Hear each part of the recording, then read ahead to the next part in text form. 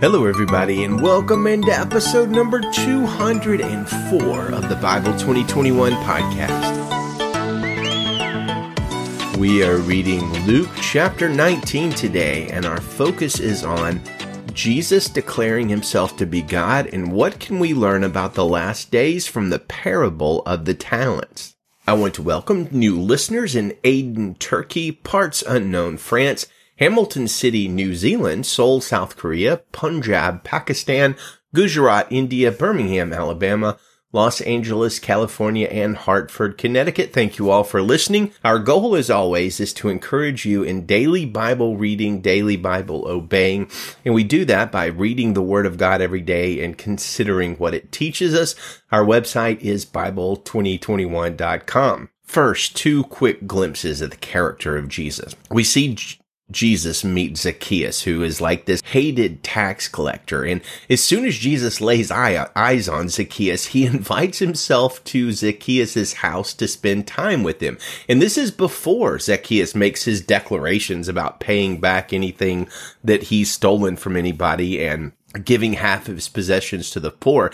It's like Jesus lays eyes on him immediately, supernaturally knows his name, and says, "Hey, Zacchaeus, I'm going to come spend the night at your house." Now, notice the response of somebody who has genuinely met Jesus and wants to follow him. Without being asked, Zacchaeus understands the priorities of Jesus somehow, some way. Maybe he's familiar with his teaching otherwise, and Zacchaeus responds with repentance, returning any money that he has taken wrongly, and generosity by giving half his stuff to the poor. The striking thing, though, is how Jesus immediately inserts himself into the life of Zacchaeus, seeking deep fellowship with an unpopular and despised tax collector. That tells us a lot about the character of Jesus, and we get a second glance at Jesus' character and his personality in his response to riding up to the city he would be executed in.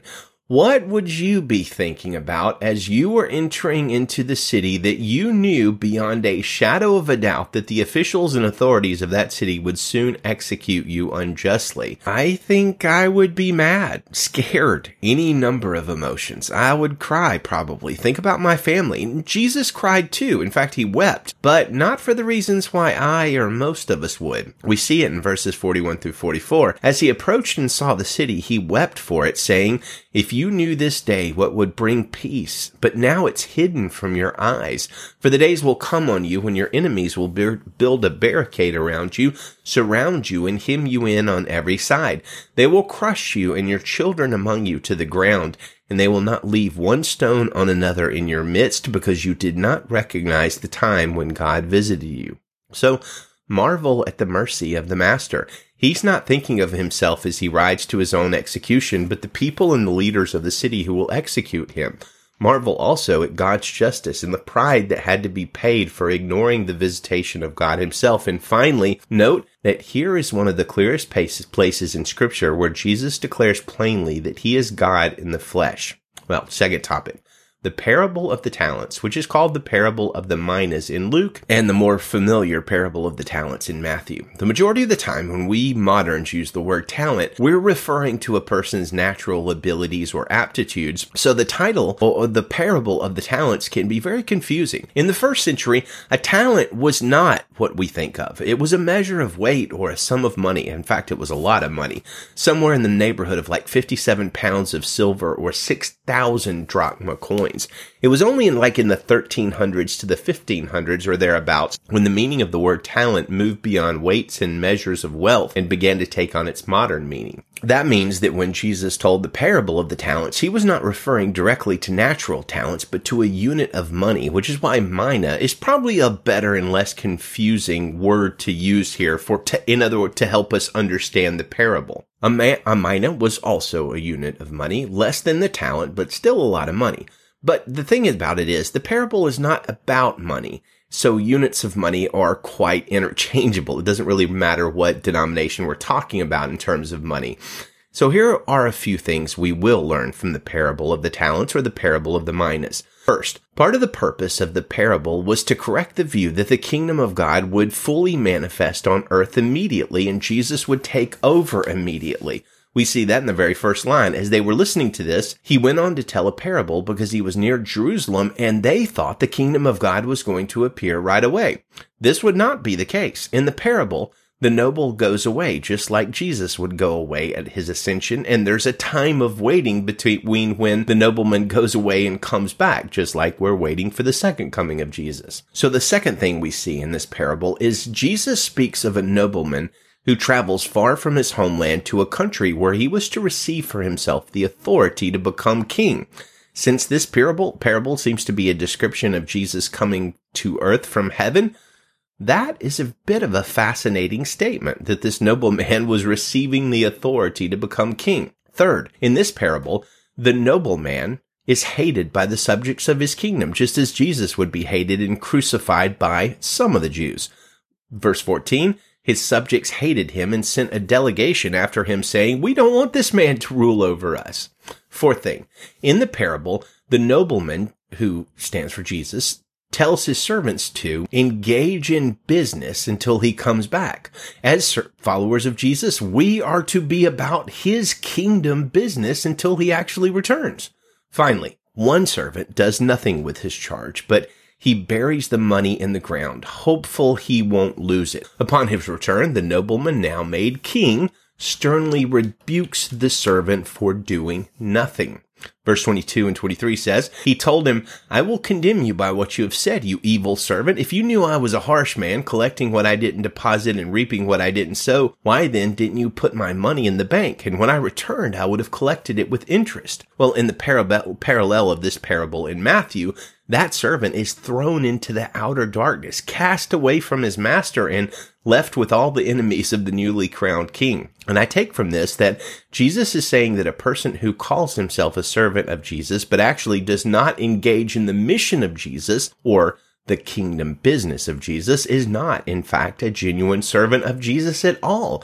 That person who is not about the business of the king will be cast away from the king when he returns. Now, let me be clear. We are not saved by obeying the commands of Jesus. We are saved by grace through faith. But all who are genuinely saved will be on the mission of Jesus and bear fruit, thus showing themselves to be his disciples. There's no such thing as a saved Christian who, quote, buries his talents, which sort of represents the commands and mission of Jesus, represented by being about the business of the master.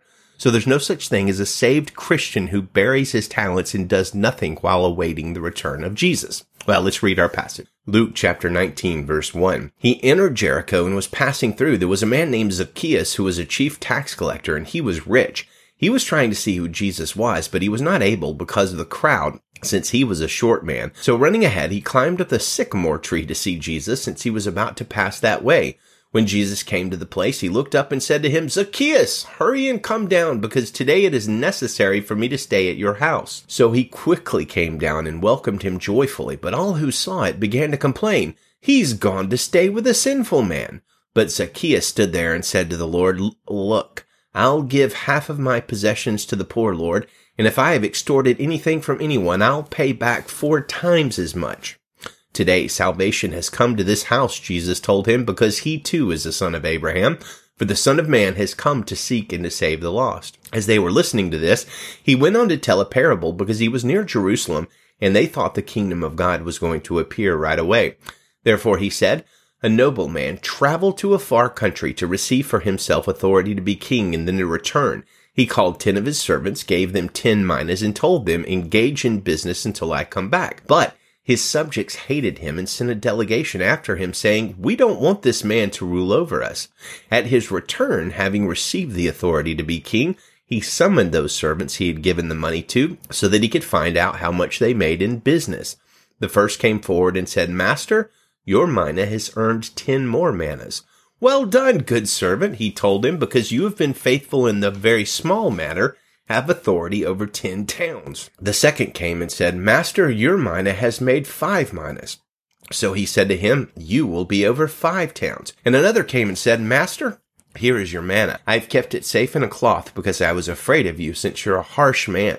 You collect what you didn't deposit and reap what you didn't sow.' And he told him, 'I will condemn you by what you have said, you evil servant. If you knew I was a harsh man, collecting what I didn't deposit and reaping what I didn't sow, Why then didn't you put my money in the bank? And when I returned, I would have collected it with interest." So he said to those standing there, "Take the mina away from him and give it to the one who has 10 minas. But they said to him, "Master, he has 10 minas. I tell you that to everyone who has, more will be given, and from the one who does not have, even what he has will be taken away. But bring here these enemies of mine who did not want me to rule over them, and slaughter them in my presence." When he had said these things, he went on ahead, going up to Jerusalem. As he was approaching Bethphage and Bethany at the place called the Mount of Olives, he sent 2 of the disciples and said, "Go into the village ahead of you. As you enter it, you will find a colt tied there on which no one has ever sat.